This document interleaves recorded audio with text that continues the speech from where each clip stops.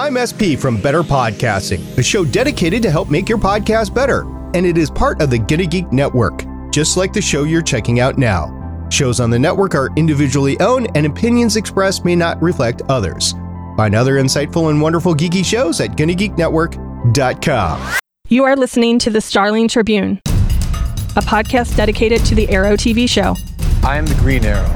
The Green Arrow has entered through the front door. This podcast is not produced or maintained by the CW, Warner Brothers Television, CTV, or DC Comics.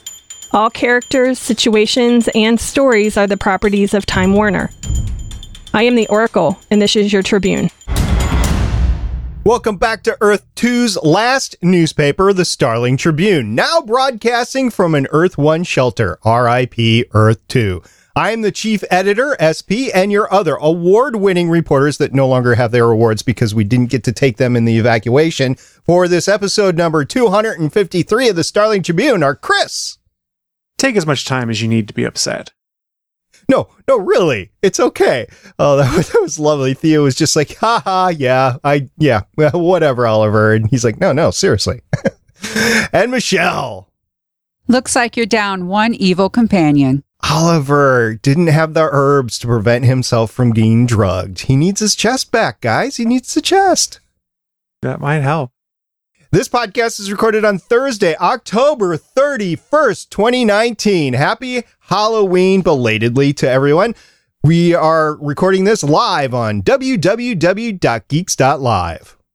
That's right. And on this spooky evening, we'll be discussing Arrow, as well as news, interviews, articles, and announcements that have dropped in the past week that could, and let's be honest, will impact future episodes of Arrow, as well as the other shows in this universe. That includes The Flash, Supergirl, Legends of Tomorrow, Black Lightning, Constantine, Batwoman, you name it, they're probably making a show for it. If you're new to the show, thank you for searching us out on the internet and joining us. After the show, you can check out our content at GonaGeek.com, where you can also find other geeky videos, podcasts, and articles. Thanks for helping out with the intro, guys. Michelle, why don't we just go ahead and go into the episode for this week? This episode is called Leap of Faith. It's Season 8, Episode 3. It aired Tuesday, October 29th, 2019. It was directed by Katie Cassidy. That is right, Laurel herself. This is her first directing credit, so congratulations, Katie. I think you did a good job. We'll talk about that. And it was written by Emilia Ortega-Aldrich, who's written 17 episodes of Arrow, and Elizabeth Kim, who's written 4 episodes of Arrow. This episode this week was aired in a week with all 5 currently airing shows. It started off on Sunday, the 27th of October, with Batwoman's 4th episode, Who Are You?, to a live rating of 1.29, followed by Supergirl's 4th episode of the 5th season, titled In Plain Sight, to a live rating of 0.95. And honestly, when I'm looking at the 2 episodes, it's definitely my opinion that Batwoman should be the higher rated show of the 2. Now, on Monday, the 28th of October, Black Lightning aired the 4th episode of their 3rd season, The Book of Occupation, Chapter 4, Lynn's Ouroboros, however you say it, anyway, to a live rating of 0.52 million. And I hate to say it, this occupation thing just is not working for the show.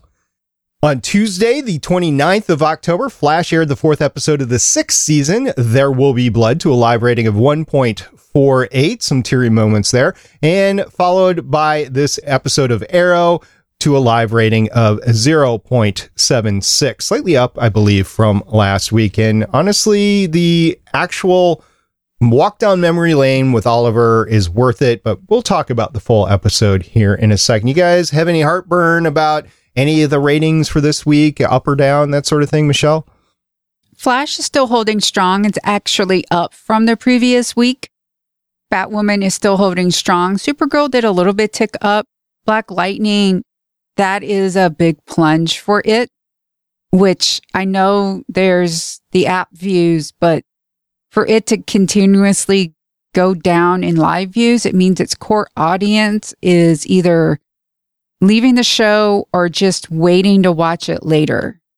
I think being on Monday by itself is not doing it any favors either. And competing with Monday Night Football. I'll admit the new suit is pretty cool when it comes down to it, but that's like the coolest thing about the show. And when that's the coolest thing about this show, you're lacking in story.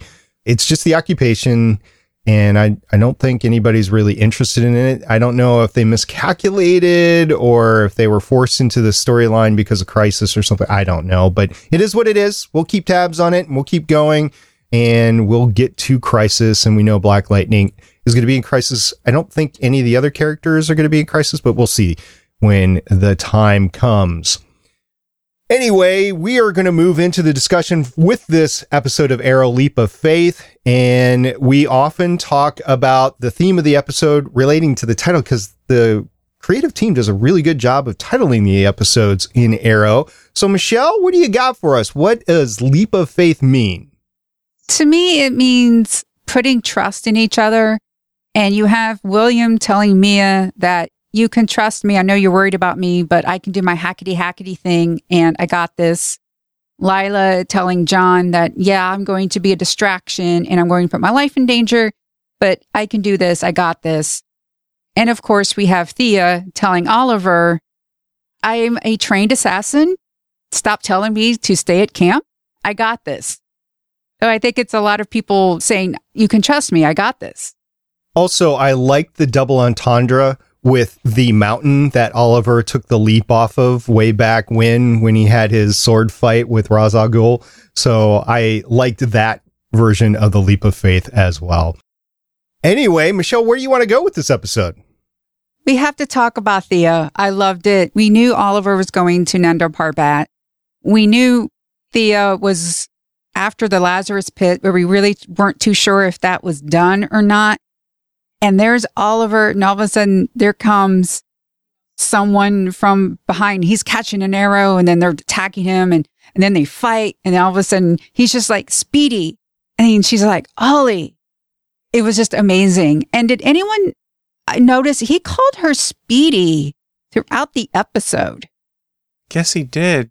Yeah. As I'm thinking back on it, I don't recall him saying Thea, so yeah. Did he say Thea at all? I don't remember, but yeah, I heard Speedy, and Speedy's a callback to the endearing name way back from season 1. So yeah, I was fine with it. I think there's a lot of callbacks going on in these episodes. Obviously, we've done the island, we've done Hong Kong, we're now doing the Ra's al Ghul and the League of Assassins, now League of Heroes.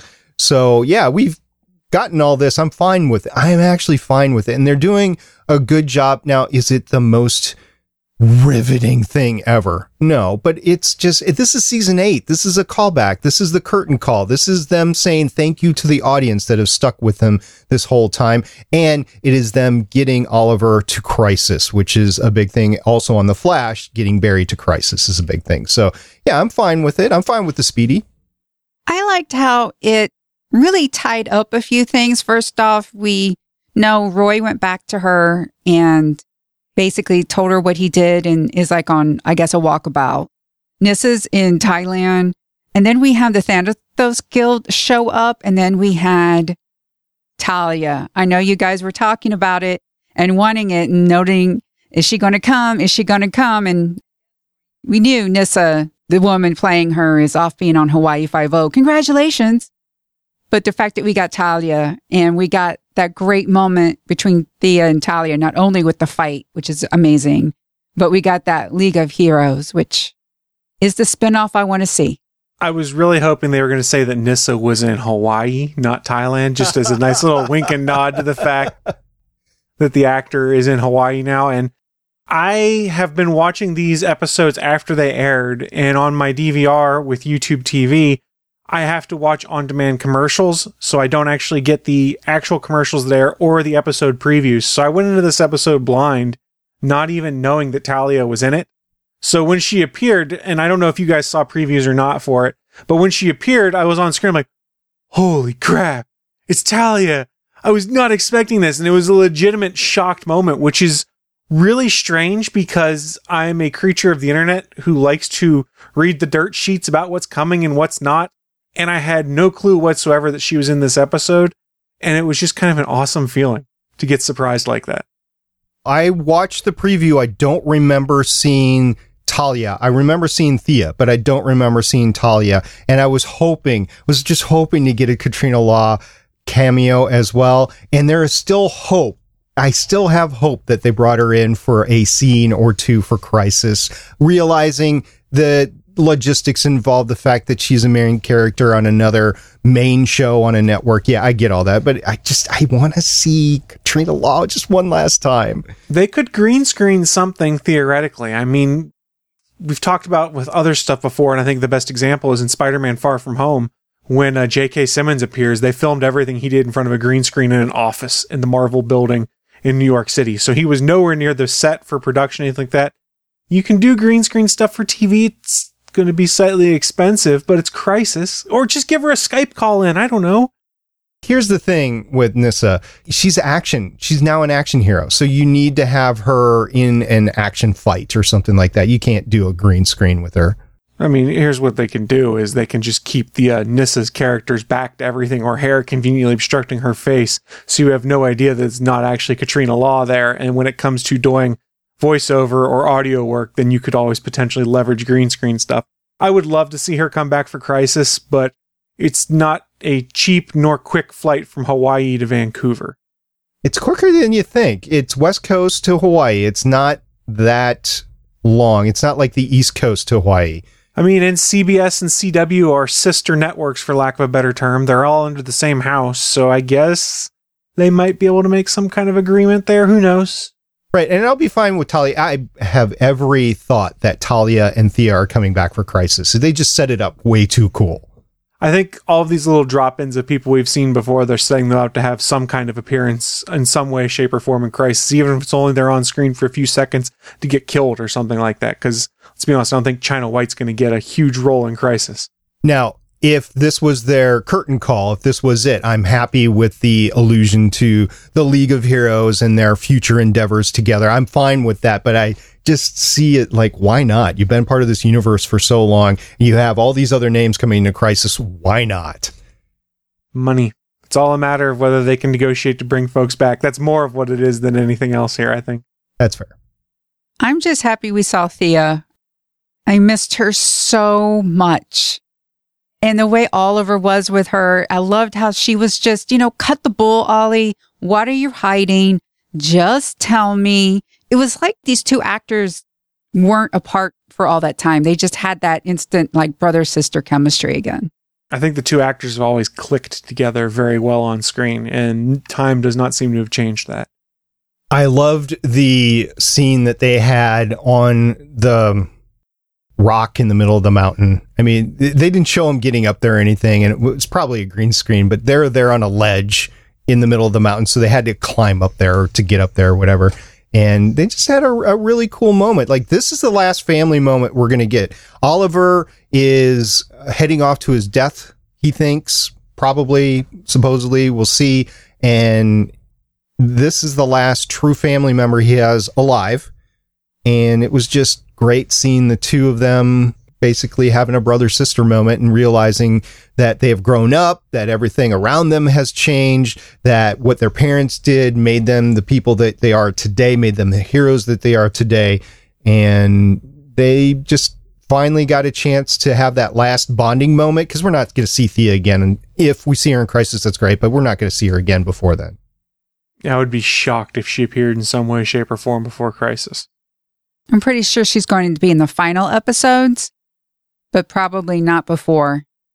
And we don't know how Oliver's goodbye is going to go yet, so you don't know how much time that they're going to have to spend together. That last hug was meaningful, because Oliver really needs some support right now, and he's thinking he's going to go to his death.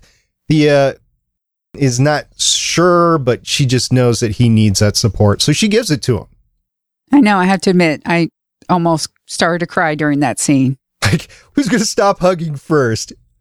Let's just do it together. And I almost thought they were going to do 1, 2, 3, that Lethal Weapon moment. Okay, is it on 3 or is it 1, 2, 3, then go, or whatever? Well, we had a Kasnia storyline with Lila and John. Lila had John not go to Nando Parbat, but go with her because Ben Turner's family is in danger. They got kidnapped by the son of the guy that Ben Turner killed in order to save Lila. Anyway, there was a lot of dots. We got Lila and John being Mr. and Mrs. Smith. I loved it. It was fun. I'm a little tainted on Lila because of the whole Harbinger and her relationship with the Monitor, so I'm always wondering what sort of ulterior motive is behind what she's doing.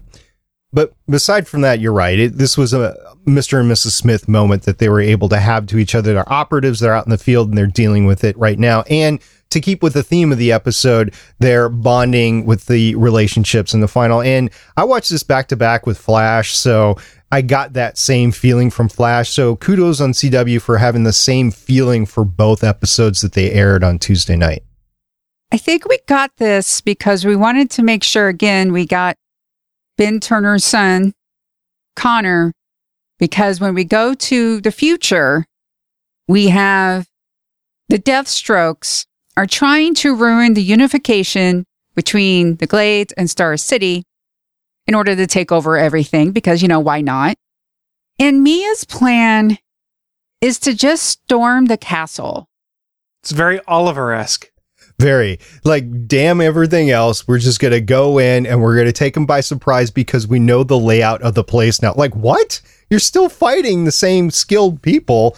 Damn the torpedoes. Full speed ahead. Like Mia, I appreciate the effort here and the gusto, but I think you should probably think about that setting the trap thing that everybody else was thinking about. She hasn't really had to think strategically on a lot of this kind of stuff, though. It's something we also saw with Oliver. It kind of took him a little while to grow into using the theatricality and deception that the League of Shadows talks about in like the Batman movies and, more strategic planning than I'm just going to use the brute force method. So it's a step towards learning. She learned a harsh lesson about what a lack of planning can do this week. I think Harsh's understanding, I was going to go into it. It was heartbreaking. I did not see this ending coming. I thought that the future flash forwards, I thought the core people were going to stay together until they got to the spinoff that's coming up here. And I was shocked at what happened at the end. I was literally like, no way, you did not do that. I'm thinking of it from a story perspective. I'm not really that endeared to Zoe as a character, but I was just thinking that, wow, this brings gravitas immediately to the flash forwards that I didn't think were going to be there. And I don't know if it made me care anymore with the flash forwards, especially with what happened like almost right afterwards, but it brought that story into focus. It just kind of sucks that it took 3 episodes this season to get there. And let's also acknowledge that Crisis is coming, which can pretty much be used to reboot and reset many different things. So while she died now, it doesn't necessarily mean that death is going to stick post-Crisis. Yeah, because I'm still hoping that we get Sarah Diggle back. Well, and there's rumors the actor that plays Zoe is still on set as they're filming things right now, so... Good. Thank you for that little spoiler. I appreciate it, because I was like, no way! That sucks! Supposedly she was in the cast for Canaries also. I don't know. That's the rumors. SP thumbs up. I just wish, I feel like I know William. And I really think the actor who's playing William is taking what little things that he's been given and has been running with it. I really feel as though I know William. But Mia, I don't think it's the actor's fault. I don't think she's been given enough besides, here's a bow, be the season 1 version of your dad. I just kind of wish there was a little bit more to her because I want to connect to them. It's like, okay, they're in the present now, but it's just, I care, but I just wish I knew her a little bit better. I think it's easier to connect to William because we have a point of reference with him, having known him in the normal timeline of Arrow, I guess is the right way to put it. We've met the younger William before he grows up to the older one, so we kind of have a point of reference. We can be like, oh, this character clicks with me because I remember seeing him as a kid. I can kind of understand how he might have grown up. And we saw Mia as a newborn on screen for a couple minutes, so we never really had that chance to kind of click with her or see a bunch of her in this present time frame to then make it more interesting in the future. And remember, for a while there in the future flash forwards, it seemed to be centering more on William than it was anyone else until they shifted and did the reveal, oh, Mia Smoke is really Oliver's daughter, and then she became more the focus of the flash forwards. So I don't think they've given us as much screen time or enough connective tissue with Mia for us to really be like, oh, she clicks with me so much right now. there's one thing that made me connect to Mia in this episode, and that's when they were transported to the past in the Arrow cave, and they're standing face to face with the original Team Arrow minus Felicity, and she's standing there, and she's the one that says, "Dad?" I mean, think of what that means for both of them. Mia's never really had a relationship with her dad. Oliver has never really seen his daughter, and they have this time now together, and they're seeing each other, and Oliver's probably got a ton of crap going in his mind with everything going on with Crisis and everything, and now he's seeing his future version of his daughter. And we've seen how well Oliver does with like the supernatural and aliens and stuff like that in the past. Not very well, so I'm wondering how the next episode is truly going to go. But for Mia, that one moment made me very connected to her, more so than in the past. Probably not like the connected-ist character on there, but that one statement, she was the one that said it. William didn't say it. She was the one who said it. I was like, wow. I think this is where we get that feel for Mia as a character now and kind of understand her point of reference more, because the future Mia comes back to the time frame we're used to, interacting with Oliver, who has arguably been the central character in 99.9% of everything that's gone on here. So that's kind of how they can transition us over to feeling like we understand Mia more so, by putting her in this fish out of water in the past with her brother and the father that she's only ever heard these stories about. So Oliver Queen's past has been romanticized to some extent, I would imagine, and potentially glossed over some of his lesser traits. I mean, not necessarily purposely, but you tend to gloss over the negatives on someone when they're gone. So now she gets to actually know her father, and that's something that we can watch and connect with the both of them. Be like, okay, you've got a father-daughter story, and then the side story of William having been estranged from his father when he went to go live with his grandparents, and then arguably it sounds like not seeing him until after his death. There's going to be some heartbreaking things there for all of the Queen family. I hope they handle it really well. I don't know what you thought about last season on Flash, but eventually I really liked how they did Nora with Barry and Iris. That was really heartbreaking.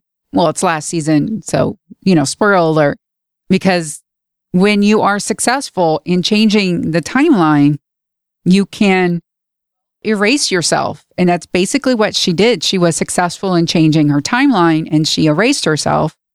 Well, they're obviously not going to be erasing themselves. Can they change the future to make it a little bit better?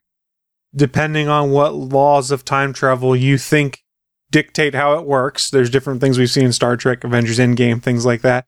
I think they're potentially setting it up so that they could rewrite some of their future and return to a Star City in the future that might not be as a dystopian, and that might not have, Zoe dead, because they could find a way to cure the rift between JJ and Connor before it ever happens. Well, here's the thing. Both in Arrow and Flash, we have seen the future where the universes basically cease to exist. And this has had all of us question what's going on in these flash forwards. They're meaningless right now because we don't know how Crisis is going to end up. But for everything that we're seeing right now, they should not even exist. This is a blip in the storytelling in the Arrowverse. Now having them come back to real time, be able to affect what's going on currently and possibly in their future, I think is a benefit to their story that they're going to tell, versus us scratching our heads and going, why are you showing us the spoiler? We have Crisis coming. We don't know how it's going to, of course we know how it's going to end. I mean, everybody's going to be fine because the shows continue to go on, but we don't know how it's going to end for Barry and for Oliver. Again, for Barry, he's probably not leaving the Flash, but you get that spoiler of the flash forwards, and now we at least have them in the current time so they can affect the future, and you're like, oh, okay, now I get why they're here. Still, it's a little bit weird having them come back from the future, so I'm not quite sure what the whole thing is. One of the things I think we talked about last year, especially when Crisis was coming, is we talked about what timeline or perhaps what Earth they're from. They don't necessarily have to be from the Earth now. There's obviously another Earth where there is an Oliver and a Felicity with some minor tweaks to it, probably. So I know it's one of those things. It's like, are they from the actual future? Are they from a branch timeline like Flashpoint?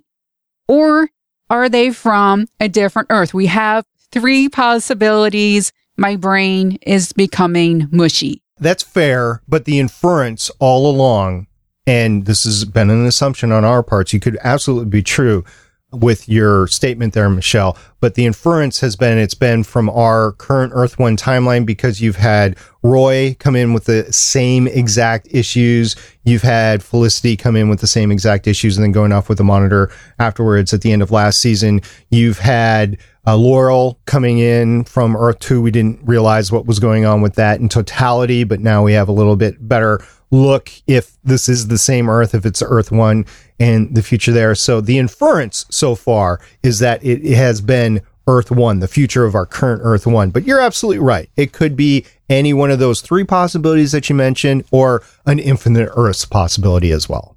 I'm just enjoying the fact that for the past couple weeks, I've been complaining about the fact I didn't really care about the flash forwards. And they found a way to make me care about the flash forwards by taking them and putting them in the now time frame. So now I'm marginally intrigued to see what happens with these characters. Actually, I'll probably get really excited later, but... Because from what it seems like, JJ could have also come back. I believe it was JJ. So Chris didn't see the trailer for next week yet. Yes, it definitely looks like the Deathstrokes are in the current time as well. Interesting. Yeah, so this is how they could potentially rehabilitate JJ then, is if he comes back, has to confront his father. His father figures out that there's something that goes wrong in the future, causes him to become the Deathstroke, and then you undo that fact, or John's cognizant changes the future, and that's what causes Zoe never to be killed, because JJ never becomes Deathstroke. The other possibility here is you do have young actors as Connor and JJ, so they could also interact with their future selves or something like that. And there's a lot of good possibilities at the moment with that future team and with the current actors on set. Because the way they've portrayed JJ is that he didn't want his brother to turn out that way. So if you are the older JJ, he comes back in time before any of this happens, I imagine you'd be wanting to try and change the future. So I imagine that's a plot thread that's going to pick up, is I can save my brother before he even has any inclination of turning evil. Come to me if you want to live. Yeah. Which is funny because the Terminator movie's coming out this weekend. That's why I had to do it. Come on. I don't know if it's going to be any good, though. Probably not. Has Linda Hamilton. With a rocket launcher. And everything. For me, I love Linda Hamilton as the kick-ass version of Sarah Connor. She's back. I think that might be worth the price of admission because I just love her so much. And she's Chuck's mom. Yeah, this is a very different Linda Hamilton that we saw on Chuck and Defiance, by the way. So I'm really interested in seeing this version of Linda Hamilton. She was working out hard to get into shape for this film. You could just tell, and she wanted to do it. So I'm all set to see this. Probably not in the theater, but I'm all set to see it. Fair. I know, same here. Me too. It's not because I don't like going to the movies. It's because sometimes I don't like going to the movies and I have other stuff to do. And sometimes it's just easier to wait for it to come back on television. Anyway, Chris, is there anything else about the episode you would like to talk about? So Oliver's doing this whole quest, goes to Nanda Parbat to try and figure out whether he can trust the Monitor. And in the end, the implication is maybe the Monitor's as clean as we think he is. Well, it could be that the texts from Nanda Parbat are not referencing the Monitor, but the anti-Monitor. So something to consider going forward is this doubt that he might be having about the Monitor could just be his other self or the other version. SP? This was not the best episode ever, unfortunately. I think they're just suffering from the fact that they only have so many episodes to get through, that they're doing a trip down memory lane, and that they are ending the show this year. I mean, it is what it is, but all that said, I think they're doing a fantastic job with what they have. You're not seeing, like, Ra's al Ghul wasn't in this, but it was Nanda Parbat, and everything that we've done with Nanda Parbat in the past has been these big, long, epic arcs, and we just go there for a weekend, 3-day vacation or something like that and just do this little adventure to do Oliver's next quest as he goes on. Yeah, great. I mean, it brought all the gravitas that we've had from the past to it, but it was an episode in passing. It wasn't a grand arc, and that's okay. We've got 7 seasons of building up to this, so they can do these little one-offs. I'm just saying it wasn't the best episode ever. It was a really good episode, though, and I did like the action. It wasn't like the best action ever, but it was feasible action. I love the Indiana Jones part of it too. It's pretty cool. I have to admit, I really enjoy Thea. I'm so glad she's back. And I know I do have, the whole Harbinger thing with Lila, but I still love the aspects of everything. And it's going to be an interesting twist with the future. And we're going to get more of that next week with Present Tense. It's season 8, episode 4. It will air Tuesday, November 5th, 2019. When a mysterious new Deathstroke appears in Star City, Oliver and Team Arrow insist on taking down this villain themselves. Meanwhile, reeling from the loss of one of their own, the future Team Arrow figures out a new way to try and stop JJ. Directed by Kristen Wendell, written by Oscar Balderrama and Gene Wong.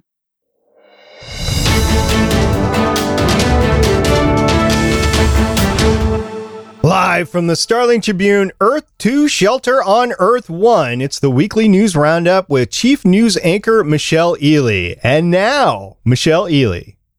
Well, if you're enjoying Batwoman, there's some good news for you. The CW's Batwoman has received a full Season 1 order, with the network granting the DC series a back 9 order. Batwoman has outperformed much of the CW lineup during its first season. Where Batwoman has made a significant impression is on digital streaming, with Batwoman gaining an 80% jump. Ow. I will say, if you haven't picked up Batwoman yet, this is a perfect time to. There's only been so many episodes. You can get them all available on the CW app. I would get caught up with Batwoman. It's a great show. If you like Arrow, you're going to like Batwoman. I'm not the biggest Batman fan in the world. I've discovered that about myself in the process of doing this show, actually. And the Christopher Nolan Batman series, I'm just not a fan of that type of Batman. And I realize a lot of people are. So that's fine. That's great. But Batwoman will scratch your Batman itch right now. And I would greatly advocate for you to pick it up if you haven't already. I'm having fun watching it. I'm not having fun like dissecting it. Maybe that's the difference here between Arrow and Batwoman for me personally. Yes, I'm enjoying both, but Batwoman's like this new shiny thing, and they're doing a good job with it, so I enjoy it. Chris, you have news about another possible show. Yes, because they need more superhero shows on the CW. There aren't enough, but TV Line has kind of gotten a scoop that a Superman and Lois series is in development at the CW. This will star Tyler Hoechlin and Elizabeth Tulloch reprising their roles of Clark Kent / Superman and Lois Lane that we had seen in Supergirl. TV Line learned that the Superman and Lois from Warner Bros. TV is currently in development and will follow the world's most famous superhero and comic books' most famous journalist as they deal with all the stress, pressures, and complexities that come along with being working parents in today's society.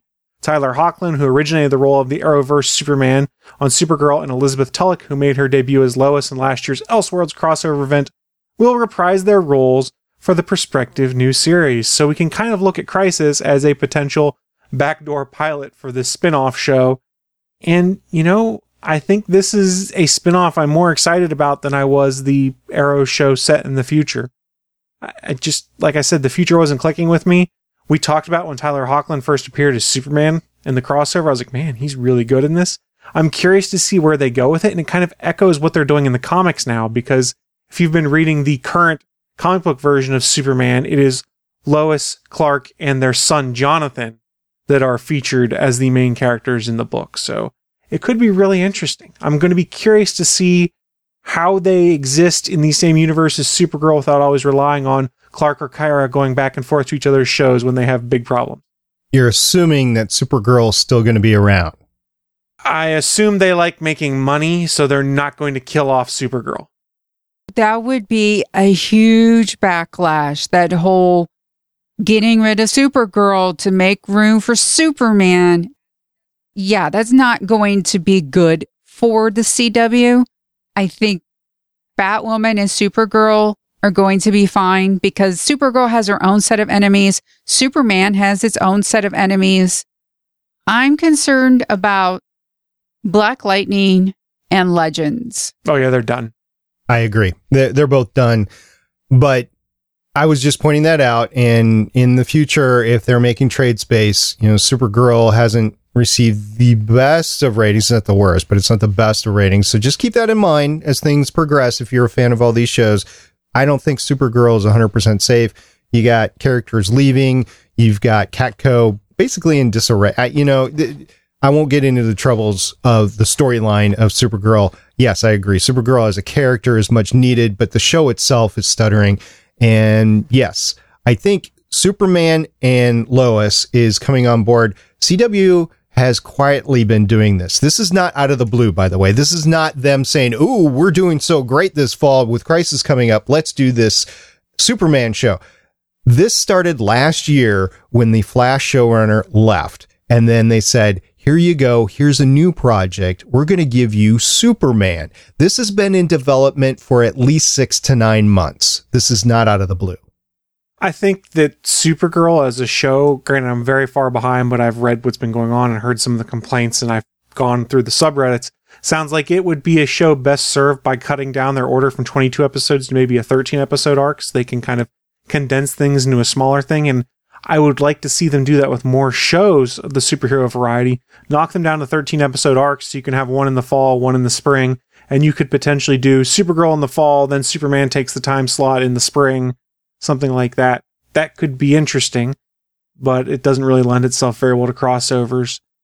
I honestly think with the number of superhero shows that they're looking at doing on the CW, if they're not canceling but 1 or 2 of them, they're going to have to start looking at shorter seasons to try and fit everything on there.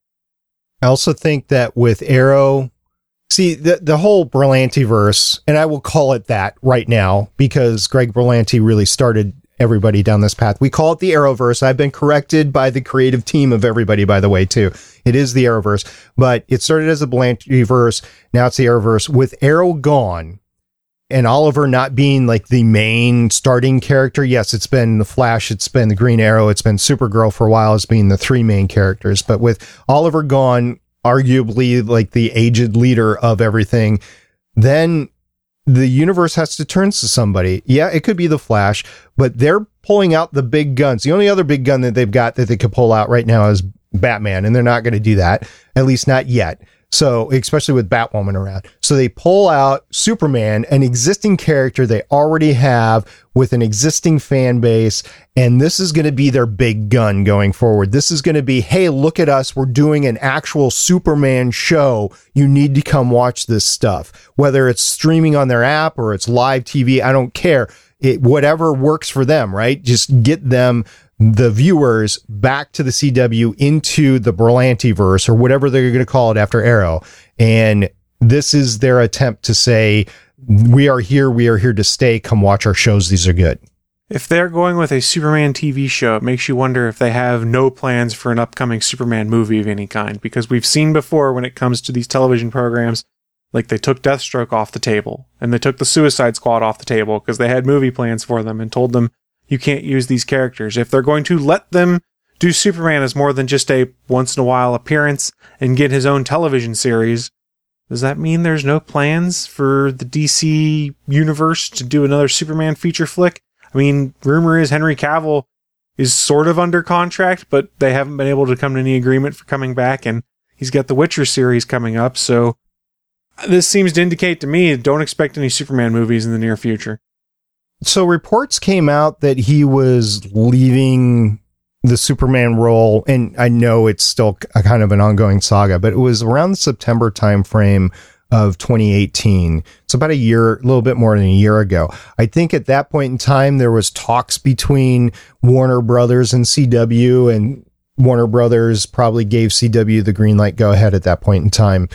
And honestly, I think they've made a clean break in the DC universe where you've got the CW DC universe and you've got the movies, and they're separate. They're not hashtag it's all connected like Marvel tried to do. And ultimately, I believe in the end failed, and we can get into that later. But I think that's the timeline. you had Henry Cavill say, I don't know if I'm coming back. And then you had Warner Brothers and CW say, well, if you're not going to use Superman over there, we could use him over here. And to be fair, they have actually pulled it off before with a Superman TV series and a movie at the same time, because I do believe 2006's Superman Returns occurred at the exact same time that Smallville was still airing on the CW. So it has happened. Was Superman in the Cape in Smallville? No. See, that's the difference. He didn't fly or have the cape until the very final episode, and my heart burned to this day, and I've complained on this show, is we never actually saw Tom Welling in the suit, and that's what I'm hoping we finally get in Crisis, and I think that's why they have showed nothing of him on set other than a snapshot on Erica Durance's Instagram, and I believe one other photo where he's wearing flannel.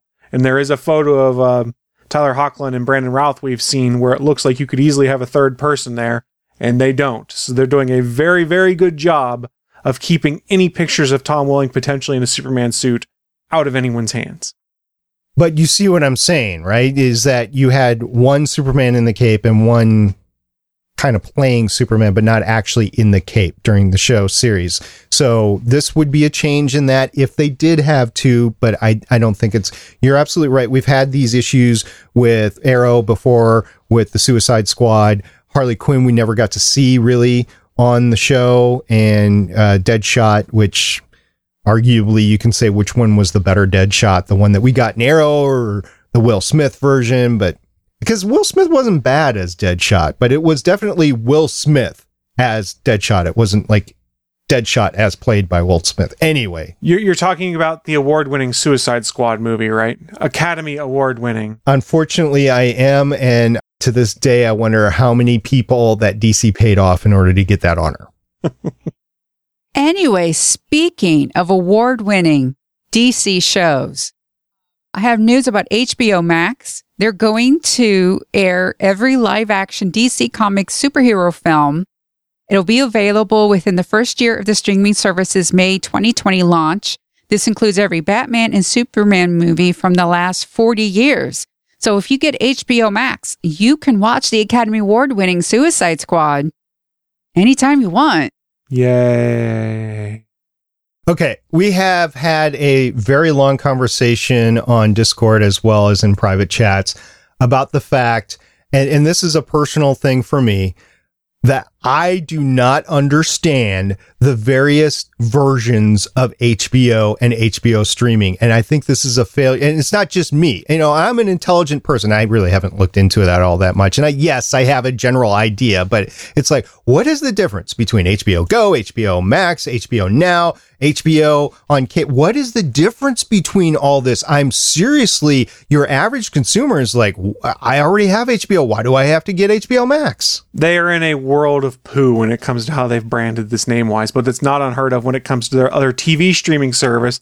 They went from like DirecTV Now to AT&T Now when they had an AT&T Next service or something. But to try and clarify, HBO Go is if you have a cable subscription you get HBO through, you can access HBO Go. HBO Now is if you're a cord cutter like myself and you want to watch HBO legitimately, you can subscribe to the HBO Now service, which is just basically a streaming version of HBO in their entire back catalog. And then HBO Next, or Max rather. You just branded a new one. Tomorrow they're going to go HBO Next, now available. Like, what? That's the problem. And HBO Max is their new streaming service that's, think of it as a Netflix, Disney Plus competitor where they're supposed to have a boatload of shows. They paid huge money, like $500 million for the streaming rights to South Park. They have the entire back catalog of Big Bang Theory. But where it gets confusing is if you're an AT&T customer of some level, so certain AT&T wireless subscribers will get it for free. They seem to indicate that if you subscribe to HBO, you get HBO Now and HBO Max, and HBO Max has all the same content that's on regular channel-based HBO. So if assuming I've read these things correctly, since I subscribe to HBO Now, which is the streaming service that is for cord cutters effectively, I should get HBO Max as part of that subscription. But effectively, if I want to make my life simpler and not juggle multiple things, I should cancel my account with HBO Now and start an HBO Max account because they're the same price and provide the same content, and then I'm not juggling two different services. I have no idea. They really need to clarify this as we get closer to launch on it. The cool thing is every live action DC film on there, I assume they'll get the animated ones on there as well. I assume that we'll get the rest of the CW shows on there. They did say it would be the exclusive home for Batwoman, for instance. So if you get it for no additional charge, like it looks like I'm going to, I'm totally okay with that. If I was having to pay for it on top of my HBO service, I'd be like, I don't care enough about that. But it's included, I think. If you're a geek, here's another reason to invest in HBO Max. Doctor Who is no longer streaming on BBC America. They've switched over to HBO Max. So if you're a Doctor Who fan, you can no longer see the current running version on BBC or anywhere on cable. You're going to have to go to HBO Max. And I was scratching my head about, because that decision was made long before any of this other DC stuff came out and stuff. I was like, so now I'm just not going to watch Doctor Who. And I've been watching Doctor Who since I was a little boy. I grew up with Tom Baker, and now there's another announcement that we'll talk about in a little bit, but now I have all these options with HBO Max, not just Doctor Who. It's not like CBS All Access, where the only reason I would get CBS All Access was Star Trek. There's more reasons for HBO Max. So I might actually cut the cord and do like a combo HBO Max and Disney Plus, and we'll see what else. But yeah, this is getting close to, we can cut the cord and possibly reduce that total entertainment bill in my house by doing a selective things. And I know it's a slippery road. And Michelle, you did a whole thing about it. The only thing you got to be aware of if you do that is cable. You can keep adding cable boxes and pay an extra $10 per one. Depending on where you stream, you're limited to the number of active streams you can have at one time. That's on Hulu, that's on Netflix, that's on HBO Max and Disney Plus and all of these things. And it varies from service to service. Like, I think I'm paying the Netflix plan that I can have 4 concurrent streams at a time. But if a 5th one comes on, no dice, it doesn't get to work. And I know you have a lot of people that have made use of services and television in your house from what you've said. So be aware of that. I'm an empty nester now. Oh, you're good then. Just kick them out and don't give them the passwords. You get to watch whatever you want. I have been considering changing some passwords. As a matter of fact, Chris and you and I have exchanged some information recently. It's like, I don't know if I'm comfortable with some people having my passwords on this. You know what I'm talking about, right, Chris? I do. I have his access to StephenCam.com yeah, so I can watch Stephen John Drew doing his editing live. And It wasn't that. It was something else. Anyway, we're not going to get into it. But the point is, I'm actually good with that now. Yes, I could continue to give my passwords out, but I've got one graduated from college, one about to graduate from college. So I don't need all that many streams anymore. But you're absolutely right with people that do have like 10 kids in the house or something outrageous like that. You're going to tap out on the streams that you have available for Disney Plus or whatever. And also remember internet. It was just recently that my internet improved. So now I could think about it, but before I couldn't at all. And there's a lot of other people who are like me who live in like these internet dead zones or very slow speeds. And it's going to, impact them, especially if you are a Greg Berlanti fan, because this is my last piece of news. It's also tied to HBO Max because Greg Berlanti just must be bored because, hey, he's got more shows coming. Television super producer Greg Berlanti's ever-expanding screen interpretation of the DC Comics universe is going cosmic with 2 new series for the HBO Max streaming platform, Strange Adventures and a Green Lantern-inspired show.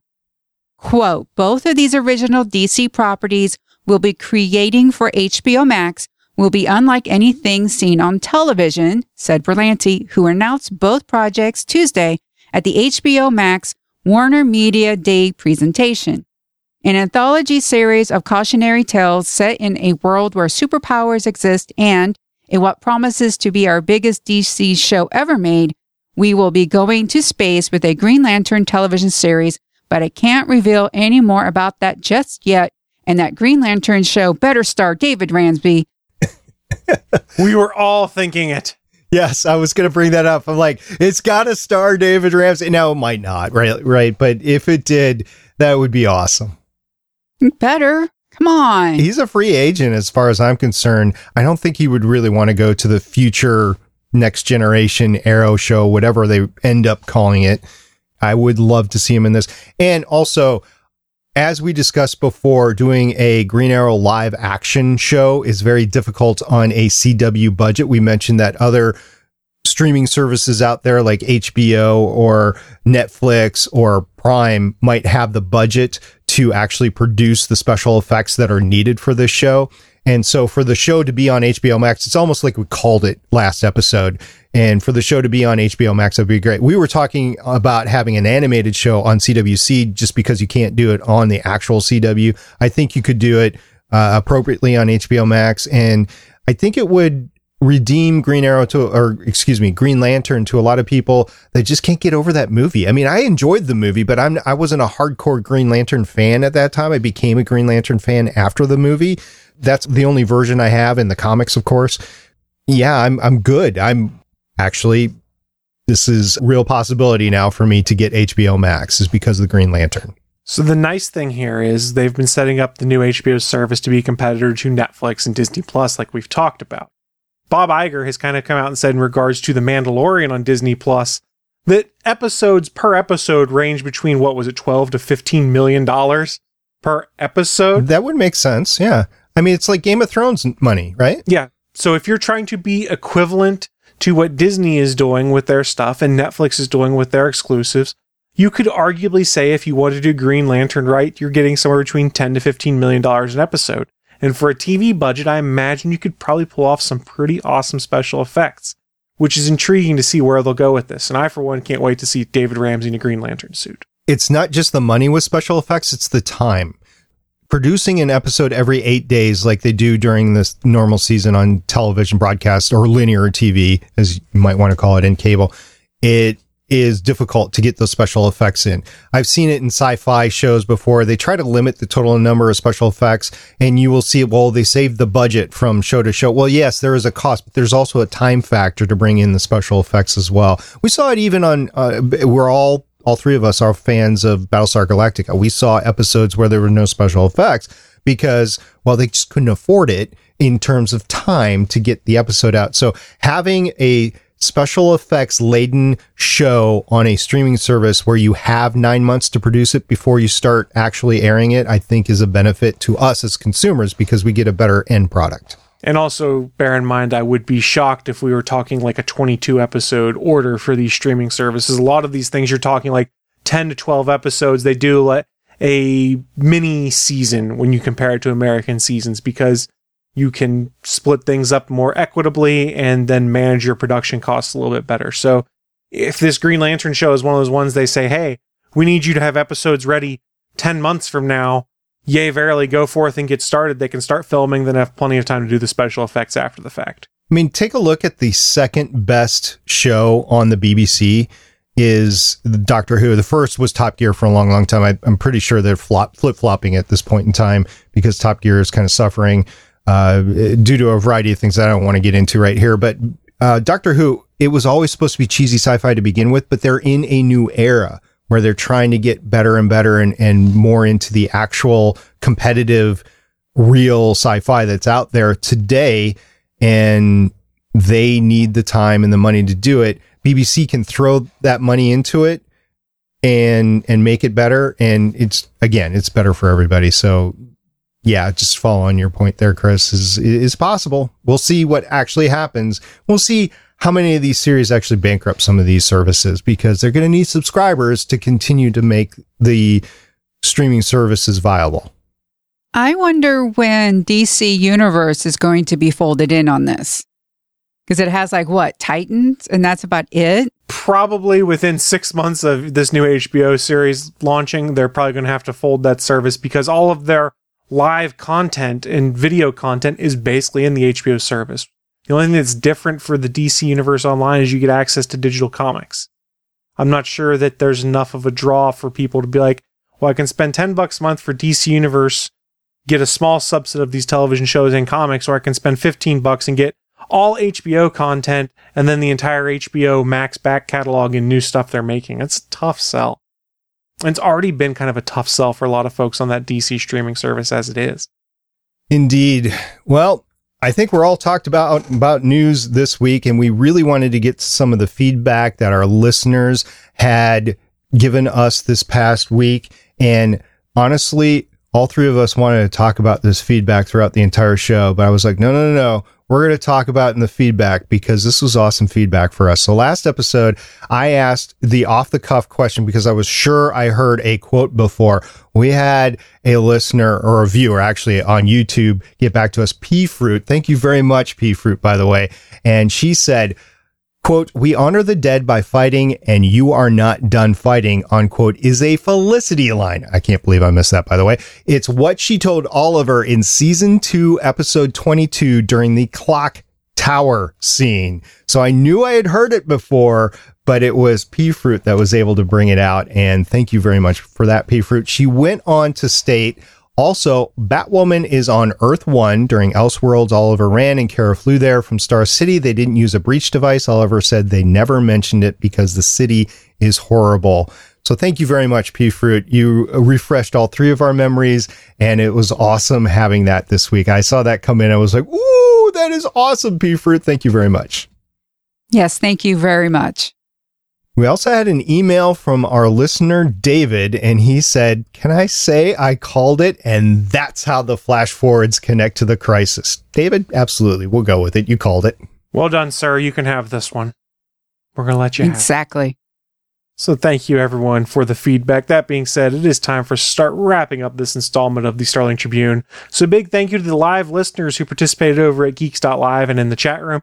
But also a thank you to everyone who downloads the episodes over at starlingtribune.com.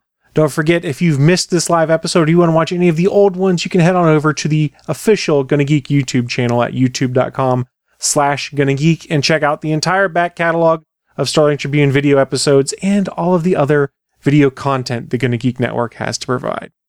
If you want to talk to us about all this great DC news that's coming out before Crisis and geek out over stuff with us on Crisis, we are constantly talking thanks to links from Michelle and Chris on our Discord server, and you can find that at gonnageek.com/Discord. Come join, go into the Starling Tribune channel and talk away about these shows. It's a fun time to be podcasting about the DC TV shows. And remember, you can always talk to us live in our chat room as we record at www.geeks.live at 7:30 p.m. Eastern and 4:30 p.m. Pacific on Thursdays, including some holidays like Halloween.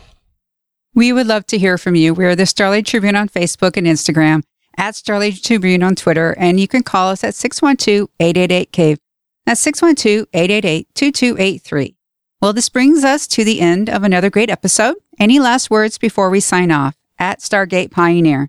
Hashtag League of Heroes. At the Chris Farrell. Hashtag they killed Renee's kid, Hoss. R.I.P. Zoe. For now. And I am at Michelle Ely, signing off with hashtag Mountainside Brother Sister Bonding. Oracle, I think we're done here. This was the Starling Tribune.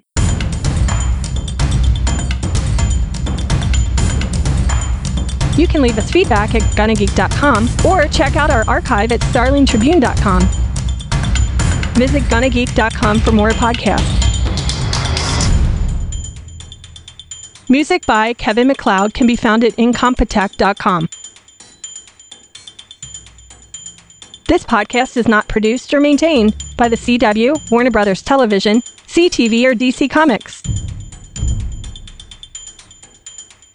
All characters, stories, and situations are the property of Time Warner. No infringement is intended.